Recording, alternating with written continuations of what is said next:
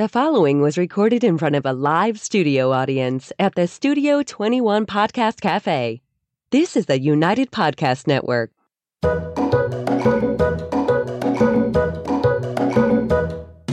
Welcome to the Quirky Dog Podcast, inspired by some of the quirkiest dogs you can ever imagine, and the owners who love them. This podcast is brought to you by the quirky couple themselves, Scott and Jess Williams. Their aim is to educate and entertain. Here's Scott and Jess. Welcome, guys, and happy Wednesday. We're coming to you live from Salem, New Hampshire, right above Two Guys Smoke Shop, and we are going to be talking about rationalizing aggression today. Great. Scott's super excited about the whole thing. You can educate, I'll entertain. All right, first we're going to start with the quirky tip of the day.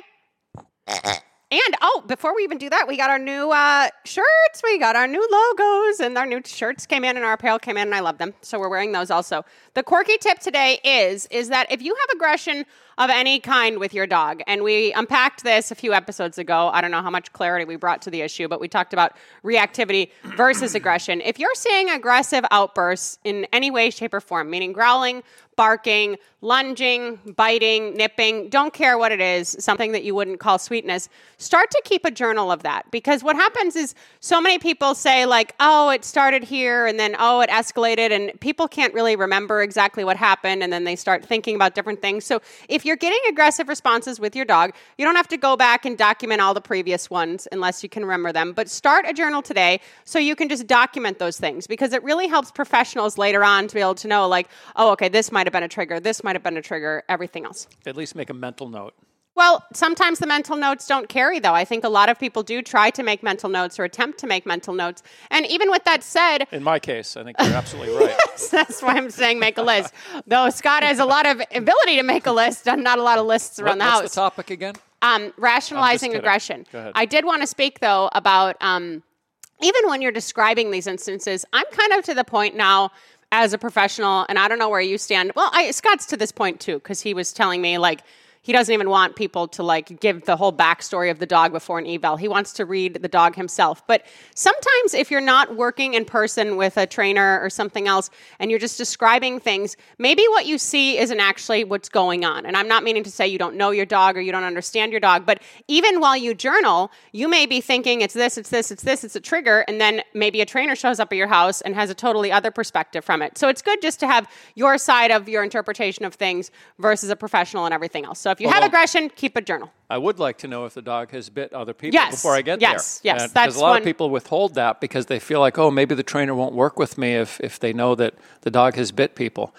Please tell the trainer your dog has bit someone before the trainer gets in there and tries to start working with your dog. Scott will still come. Or I guess, and this is kind of partially where this topic came from, not only will they like maybe be afraid and withhold it because they don't want to not have a professional work with them, but they may have had a bite, but they don't really think much of it. They say, like, this happened a few weeks ago. Scott had an eval, and I had heard some stuff about this dog, and then he had asked about the client, like, is there any aggression? There happened to have been one. So, like, we need to just be forthcoming with it. And then if there are aggressive instances, that's a big deal to us.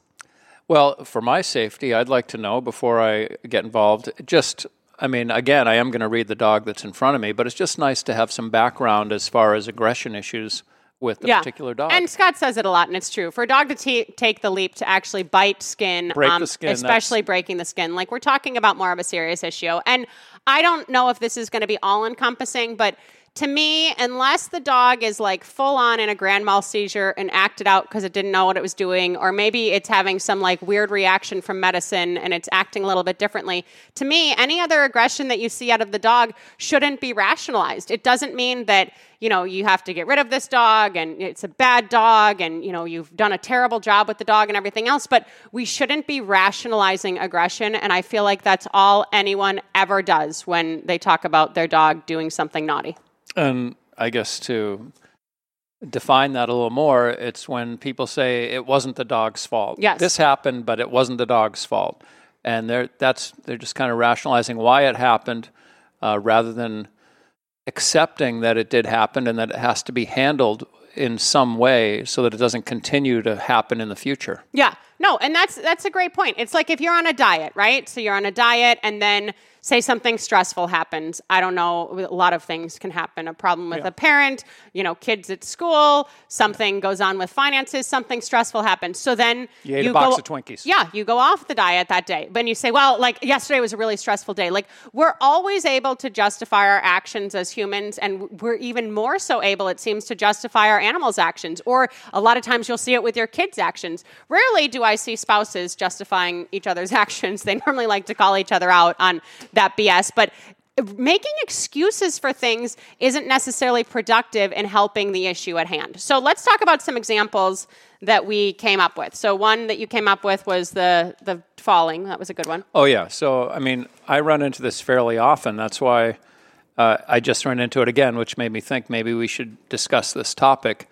I had a client who had grandchildren over for a family get-together, and the toddler was petting the dog, and then because it's a toddler, lost its balance and fell on the dog.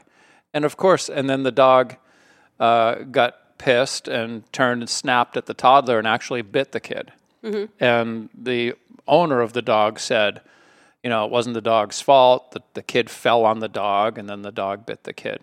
Well, there's always, there's a million reasons why the dogs are biting. That just happened to be that issue. But I would say, I would be proactive in that case, knowing, like, if I was going to have kids over at my house and I have a dog that's good with children, I'm still going to supervise the interaction. Yes. I'm going to be eagle-eyeing that kid. Yes. It's not my dog. Yeah, I don't want my dog to feel forced to do something.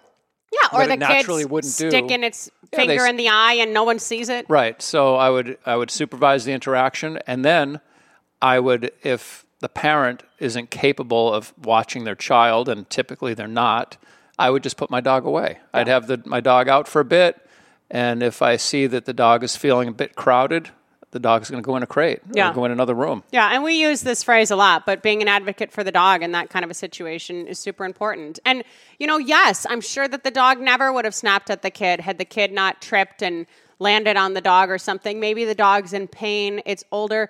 At the end of the day, it doesn't matter. The dog reacted towards the child, and that situation wasn't managed properly. And there's no perfect dog, with the exception of mine. And I don't want anything to happen to my perfect dog. So I'm going to make sure... Dog was singular, not plural. I'm going to make sure that my dog doesn't get put in a situation that he feels compelled to do something like that. Yes, Scott loves Jimmy. He's very protective of Jimmy. We're getting to the point now that, like, if we have to podcast... Now the Bam's gone. If we have to podcast and I'm the passenger, it's almost like it's a little bit of a disappointment that I'm the one in the car besides Jimmy. But that's okay. We'll work that on us. I have to explain it to him for 20 minutes before we leave, why he's not coming. He'll still bring him donut balls back. Okay, another good one. This happens a lot, and not even so much with aggression. This is just like behavior in general, but especially if it's a rescue. Oh, he was abused.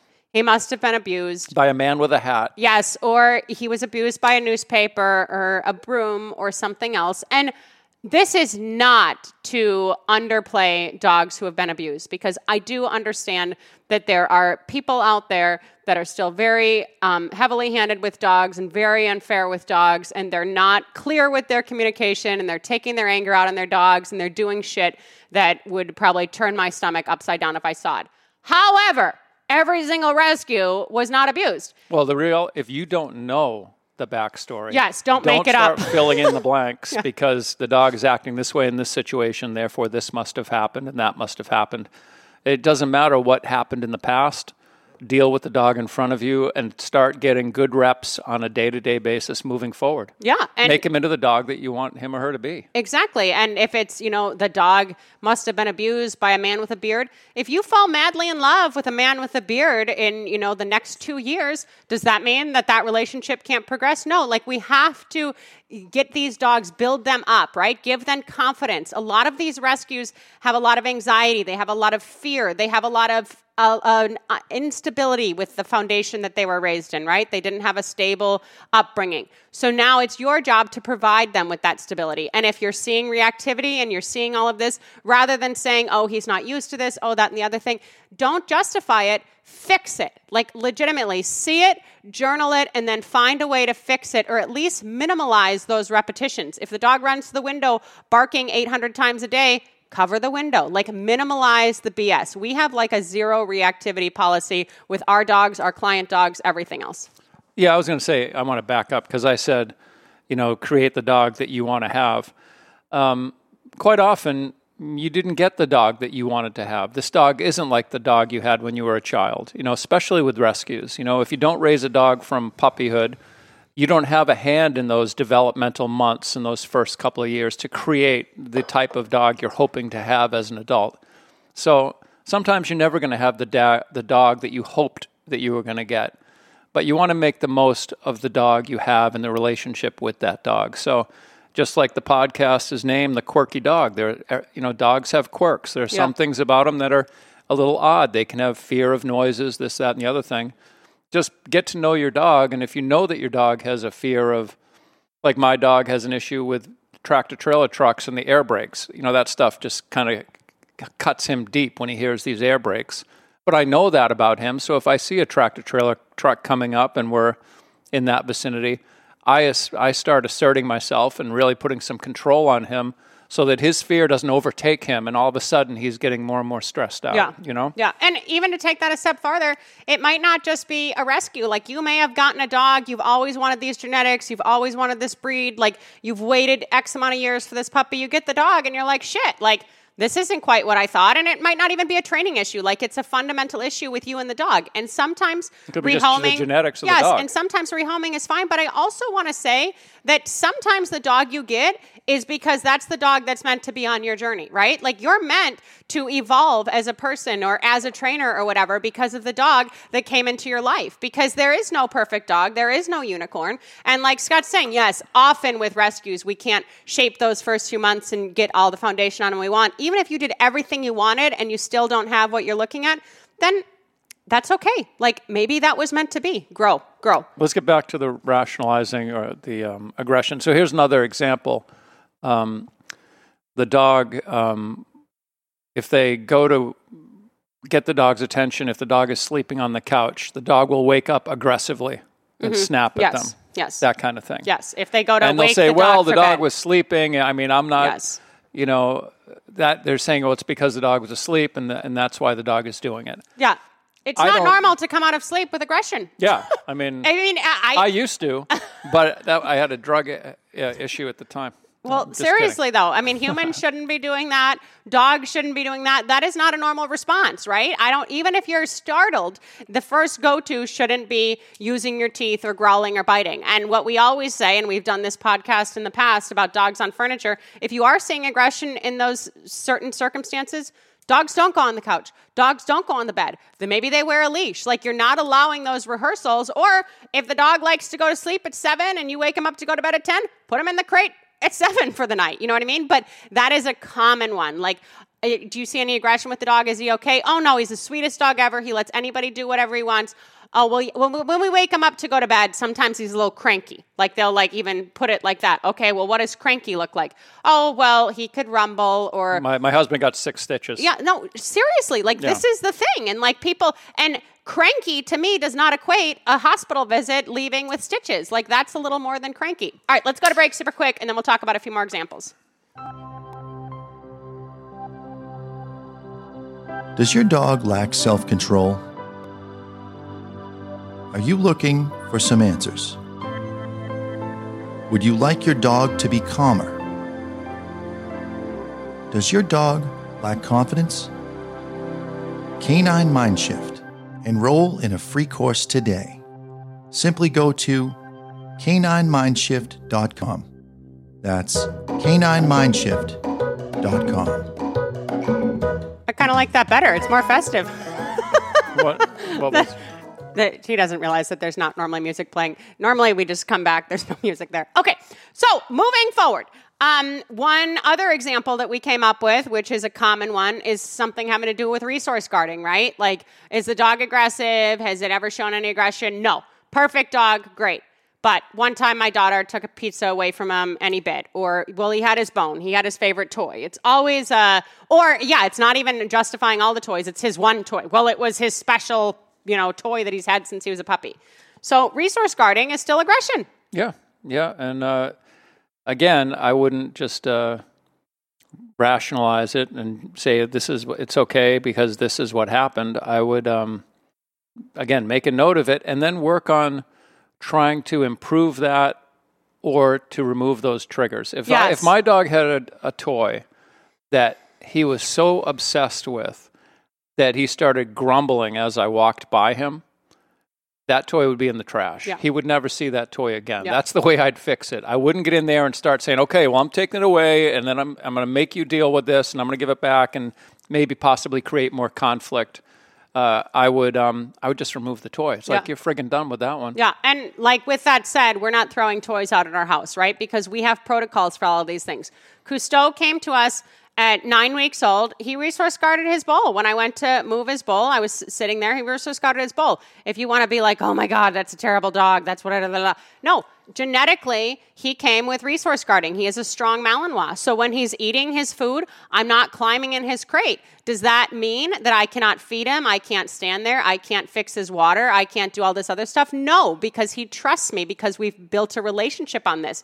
But if he's chewing a bone, we have enough control over our dogs that we can say, hey, Free, get off your bed, come over here, give me it, sit, and we take stuff from our dogs. That's how we do it rather than go in. But we have enough control and our dogs know if mom and dad want the toy we're chewing, if they want the chew that we're chewing, whatever else, when they call me, I need to bring it or they will lose access to that. Yeah. I mean, and that's the thing. There was training on the front end with him so that we can give him anything we want. He can have a big, juicy marrow bone. And then when I want to take it from him, I'm not just going to reach in and when he's gnawing on that thing, I'll just tell him to sit and he'll sit with it in his mouth because it's his bone.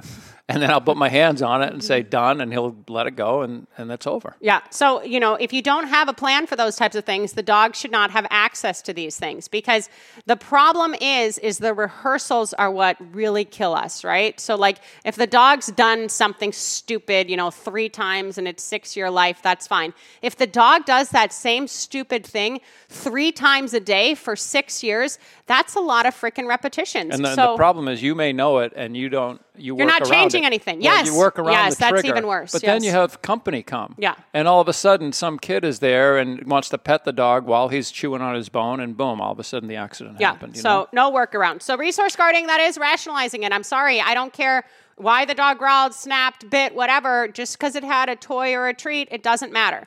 Okay.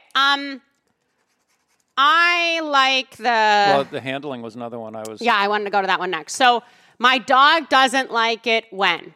And this is just endless with the answers. Yeah, you could have a big, thick book on my dog doesn't like it when. I literally wish I'd written things down over the years. But, lifting its lip up, touching its left paw, coming at him from behind, anything. My dog doesn't... temperature with the thumb And this is the vets, right? Like, here we are in fear-free cooperative care. Like, here we are with all of that.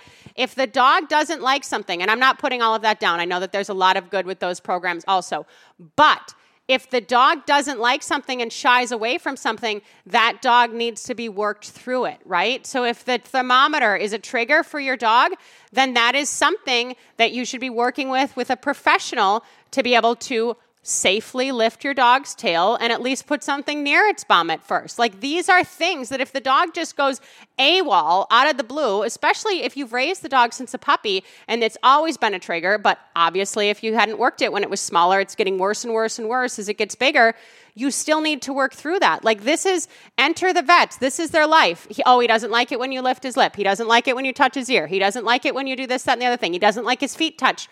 Too bad, too frickin' sad. These are dogs. They are our family members. We need to teach them to accept these things. Well, they need medical attention. Yes! They need to have their nails clipped. And the thing is, like, I just heard this the other day where they said, this dog, we can't do the dog's nails. Before we got the dog obviously had a really bad experience with a groomer and getting their nails trimmed. Well, probably it did, but what I would define that negative experience as is that the dog fought to get out of doing it and succeeded.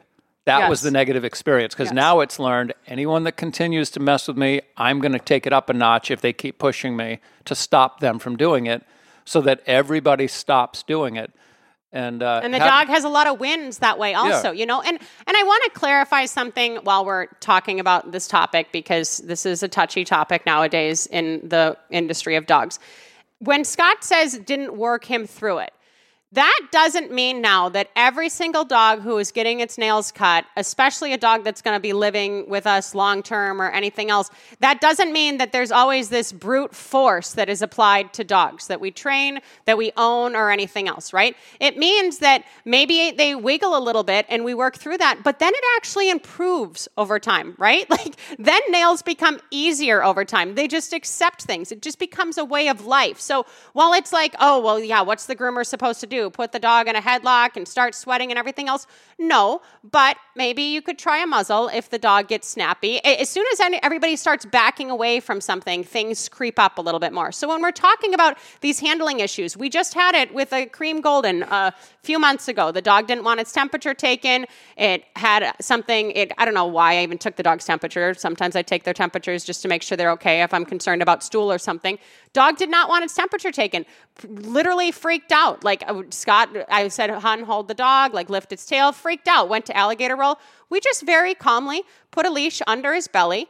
I was able to hold him up with that, and we took the temperature. It's not now that dog's like screaming bloody murder and getting hit on 100. I remember one time someone asked me when I was talking about how I do all the dog's nails, they said, "Oh, what do you just use the remote and zap them when they're bad?" Like, no, I would get bit in the face. No, I'm handling these dogs, and I'm teaching them to trust me, and I'm letting them know that things are okay, and we're working through these issues. So if your dog has a trigger that the vet sees frequently, try to find a professional who can help you work through that, or a professional who can go to the vet and help your dog work through that, because that's essential. Medical care is essential. When you can't look at teeth and you can't look in between toes and you can't look underneath the dog at its belly and under its tail and stuff, that's a problem. And you shouldn't have to give the dog a general anesthetic to do the nail trimming. I mean, and a lot of people do that. And I think that the general anesthetic is a dangerous thing, for any dog. Certainly for something as it's a risk. Anytime they go under general, clipping, there's a risk, yeah. But when I think of working the dog through it, quite often it just means that we're going to spend 3 times more time to get half the amount done with this dog than with the average dog. So, and like a lot of people think a negative experience with nail trimming is that it cut the quick. Someone cut the quick on this dog, and that's the problem. Just does our dogs every month, and we have more dogs than I care to admit.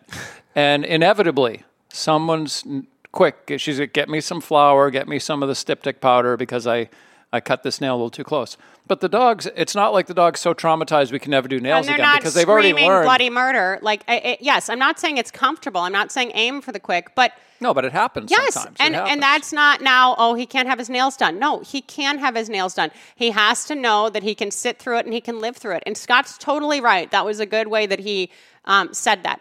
3 times the amount of time for half the progress. So maybe we're going to spend the whole time that we would have spent cutting all the dog's nails just on one paw. But that means we're waiting for the dog to calm down. Stop fighting. Yes, stop fighting. We're getting calm when we clip before we release the dog. And we're just going to wait him out. Like, we're just going to make sure, like, you can throw a temper tantrum all day long. And this is the thing about what we do, and especially when we came back to in-person training and everything else, like, we are the people that dogs that have said F you or no thanks or whatever to a dozen or 2 dozen or 3 dozen people maybe before us, and then they are able to work through it with us. Like, we are the people that are turning those dogs around. We see this time and time and time again. So it's important to put the time in and to put the work in if you have an issue, because you're keeping your vet safe, your vet tech safe, and it's important to be able to see in the dog's mouth and to see in its ears and to be able to handle the dog. These are important things. Yeah, we had one dog that went home a couple of months back that we send progress videos to the people as we're working the obedience. So he'll sit down, come when called. We're sending all these videos to the people, not getting a lot of feedback, which I would prefer to get some, oh, that looks pretty good. But we weren't getting a lot of feedback. And then we send a video where Jess is clipping the dog's nails. The dog's just laying there passively, no muzzle. She clips all the dog's nails. They couldn't believe it. They're like, "Oh my God! All we want to know is how were you able to get that dog's nails clipped?" But that's nice to see, and that's important for people to know that it's possible. You know what I mean? And these things about these little triggers, but he doesn't like that, but he doesn't like that. If there's going to be a bite, or you're always looking at medications or general anesthetic, that's not safe. I do our dog's teeth unanestetized, and I'm not saying I own bully breeds, and the Pomeranian's teeth are not as nice as the other dog's teeth. I know little dogs are tricky, and they're all wiggling and falling out. But that's a common thing. People That's an age-related put their issue. dog under general anesthetic for their teeth to get done. And it shouldn't be that out of the ordinary to be able to brush your dog's teeth, buy a scraper on Amazon, and, get that handled without having to do a whole procedure. It's cheaper and it's safer for the dog. So consider these things. Yeah, and you don't necessarily, I wouldn't recommend anyone start scraping their dog's teeth if they don't have any experience doing that stuff. But someone that knows what they're doing should be able to do that. It does require a lot of patience, where you're just going to try and do one tooth or maybe a couple of molars, and that's And there's it. zero reason why, if you have a little puppy, especially with little puppy teeth, that you're not in there, picking at their teeth, using a brush and everything else. Like, if we get dogs used to this early, it's important. And it just has to be done. I mean, that really hit home with me when we did Max. We have an old dog in the house, and Jess said, "Oh, his teeth don't look good." She's looking at the side, and he had distemper as a puppy. So his teeth are all messed up anyway. But there was this He on was the a side rescue. of this one molar. She's in there and she goes, "No, that's plaque." And she gets in there and starts digging at it, and this big chunk of plaque just popped off the side of his molar. And then there was, lo and behold, There was a beautiful tooth. molar underneath there, Yeah. But had we not done it, then it would have started gum infection. It would have just got worse and worse and worse. And especially when the dogs get old, you don't need any extra bacteria, especially in the mouth. That's the stuff that, can get in their bloodstream and turn into all kinds of stuff. All right, another thing that people often say is, well, that person came too close to me. Okay, so we'll go back to our Cousteau example. Cousteau is a good example of a dog that you had him at Cabela's. We've told this story before on the podcast a few years back, and somebody really wants to come up and pet Cousteau. That is Scott's point to advocate for his dog and say, no, I don't really want him interacting with people in public, right? And the dog wasn't reactive at all. He sat there like a good boy. Yes, 100%. But people Scott are had ready to control of that situation. Now, that's an extreme situation. His dog sitting next to Scott. Person is literally able to shake Scott's hand, reaching towards Scott. He's still managing that. Less extreme thing is the dog lunging to the end of its 6-foot leash and biting someone and then saying, oh, well, that person got too close.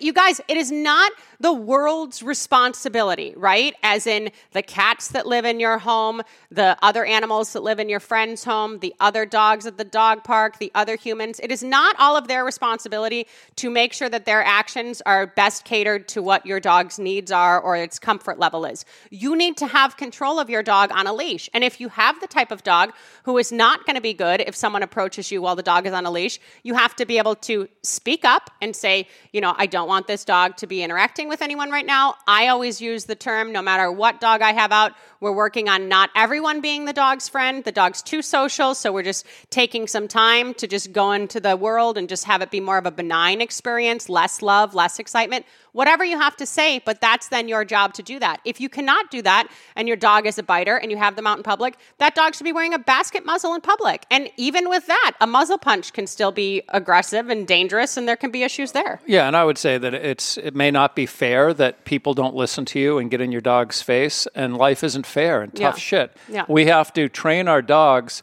to the lowest common denominator that society has to offer us, which is someone that doesn't listen to us at all and walks right up in our dog's face. Or thinks they know better, They or whatever know better. else. Whatever we're doing isn't right. I mean, they could just say all kinds of things to push our buttons and trigger us as well as our dogs. And it's just nice to have a plan, if you have a dog that is a little reactive, to do what's needed to be done. Because it's all about, I'm assuming you love your dog the way we love our dogs. I don't want anything to happen to my dog. I don't want some other idiot to cause me to have a big problem with my dog legally, with the city or with a lawsuit, any of that kind of stuff. So I'm proactive in making sure that my dog doesn't have contact with people he doesn't know that could possibly go sideways in a way I can't control. Yeah, definitely. That's and then I think the last one that we're going to touch on today, is there any important ones that I missed that we talked about earlier that you're thinking about? No, I mean, just getting back to the main topic, if your dog has some aggressive triggers, try to not just justify it and create this backstory or say, it's because the person did that or because the kid got in his face. Be proactive in making sure, if you know that there's certain things that bother your dog, try to work through them, prevent other people that don't know your dog from getting in that situation, or other dogs. Yeah, that was my If you have another dog, that if your dog, when my dog has a bone and he's on a bed chewing it, if we have other dogs that are out in the house, they will be on their own dog beds. They're not going to be sometimes. Well, that's not always the case, but we have enough control of all our dogs that they can walk by each other, and it's not a problem. But if we had a pet dog in that didn't know any better, I'm not going to let him go in and climb on my dog's bed and say, "Hey, could I have that bone?" It's just not going to happen. The answer would probably be no there. But my example was going to be the other dog stressed him out. And I think this is a common thing that we see in rescue too, right? Like there's a lot of emotion going on there. There's a lot of noise going on there. There's a lot of stress collectively that's happening. It doesn't matter if the dog that competed before your dog was frantic and stressed your dog out. It doesn't matter that the dog leaving the store, barked at your dog and whatever set him off. I don't care what other dogs do. It is not the other dog's fault. Unless that dog is going to run and clobber your dog and attack it to the ground, which is possible also, and you shouldn't be allowing, and you should be able to plan for. I only hike with one dog at a time for that reason, and I'm able to pick up any dog I hike all by myself. That's a thing that I have for my own headspace. But it's not the other dog's fault. Train your dog to a higher standard. Train your dog to a better standard. Whether you have a pet dog, whether you have a sport dog, whether you have a puppy, I don't care what it is. Train them to a higher standard than the rest of the community and then the rest of the world, and you'll have a lot fewer issues. I can guarantee you, because we've been doing it for years. Well, you'll have less stress in your life, and that's the biggest thing I'm always trying to eliminate is my own personal stress. You'll have less aggression and less bullshit and less episodes and everything else. So if your dog has been aggressive and you've said, well, it's because of this or it's not his fault, catch yourself. Do better moving forward. Pull out a journal. Record these instances. Get on top of this situation, right? We only have a few weeks left of 2021. We're moving into a new year. You and your dog can be stronger and better than ever. Be assertive. Be assertive. Step up. If you know that this one neighbor that always comes over your dog friggin' hates, then control the situation. Yeah, you see the neighbor, the guy's coming over again. Hang up the phone, throw the dog in the crate, act. Take action. If you guys missed last week's episode, it was our very first part of our series. We're doing a 4-part year-long series with Noelle Nasca and her new Malinois puppy, Inga. It's called Raising a High Drive Puppy. The first episode aired last week. If you haven't checked it out, you can check it out on any of our platforms. I also posted a video of bite work on our Instagram page. It's the Canine Healing one because Scott had mentioned that and I hadn't done anything with toys. And next week, we are going to have Larry Hansen on. I'm super excited about that. Yes. Longtime friend of Scott. The queen of the pit bulls. I'm looking forward to seeing her and talking with her. We'll have a lot of fun. All right, guys. We got a few weeks left of the year. We'll be here with you every week. Keep it quirky and have a great Wednesday. Bye.